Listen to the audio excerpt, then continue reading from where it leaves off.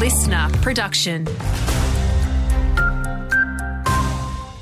Hey there, Alex Stylianos with you. A recent study has shown that being overweight or obese does impair the body's ability to fight COVID. However, an elevated BMI does not affect antibody responses to the COVID vaccine. University of Queensland Associate Professor Kirsty Short says the research is important because being overweight will soon be the norm. In the next few years, it's estimated that 80% of Australia's population will be overweight. Direct flights between the Northwest and Gold Coast are now a reality. Bonza's inaugural flight from the GC to Mount Isa is due to take off just before 11 a.m. But it's not been all smooth sailing for the budget airline. Multiple flights from its Gold Coast base have been cancelled this week, with the airline blaming delays in the regulatory approval process.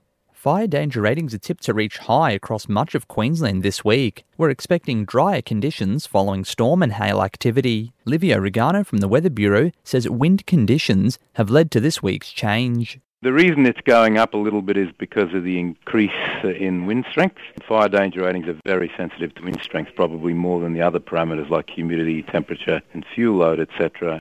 There's been an increase in runaway pets due to all this wild weather, and the RSPCA is urging us to keep storm season front of mind, as many of our furry friends suffer anxiety. Spokesperson Emma Lagoon says the best way to reunite a lost animal is to check with local vets, council and neighbours. See an increase in calls about lost and found pets after storms. So the best thing you can do is making sure that your animals have identification on them. So that's a collar and a tag with your contact details, and also that they've got a microchip. You can also call the Lost and Found hotline on 1300 363 736. And for Mount Isa residents and families, Splash's Aquatic Centre have inflatable slides all this week as part of their Slide into the December School Holidays program. For more information, head to the Mount Isa City Council page on Facebook.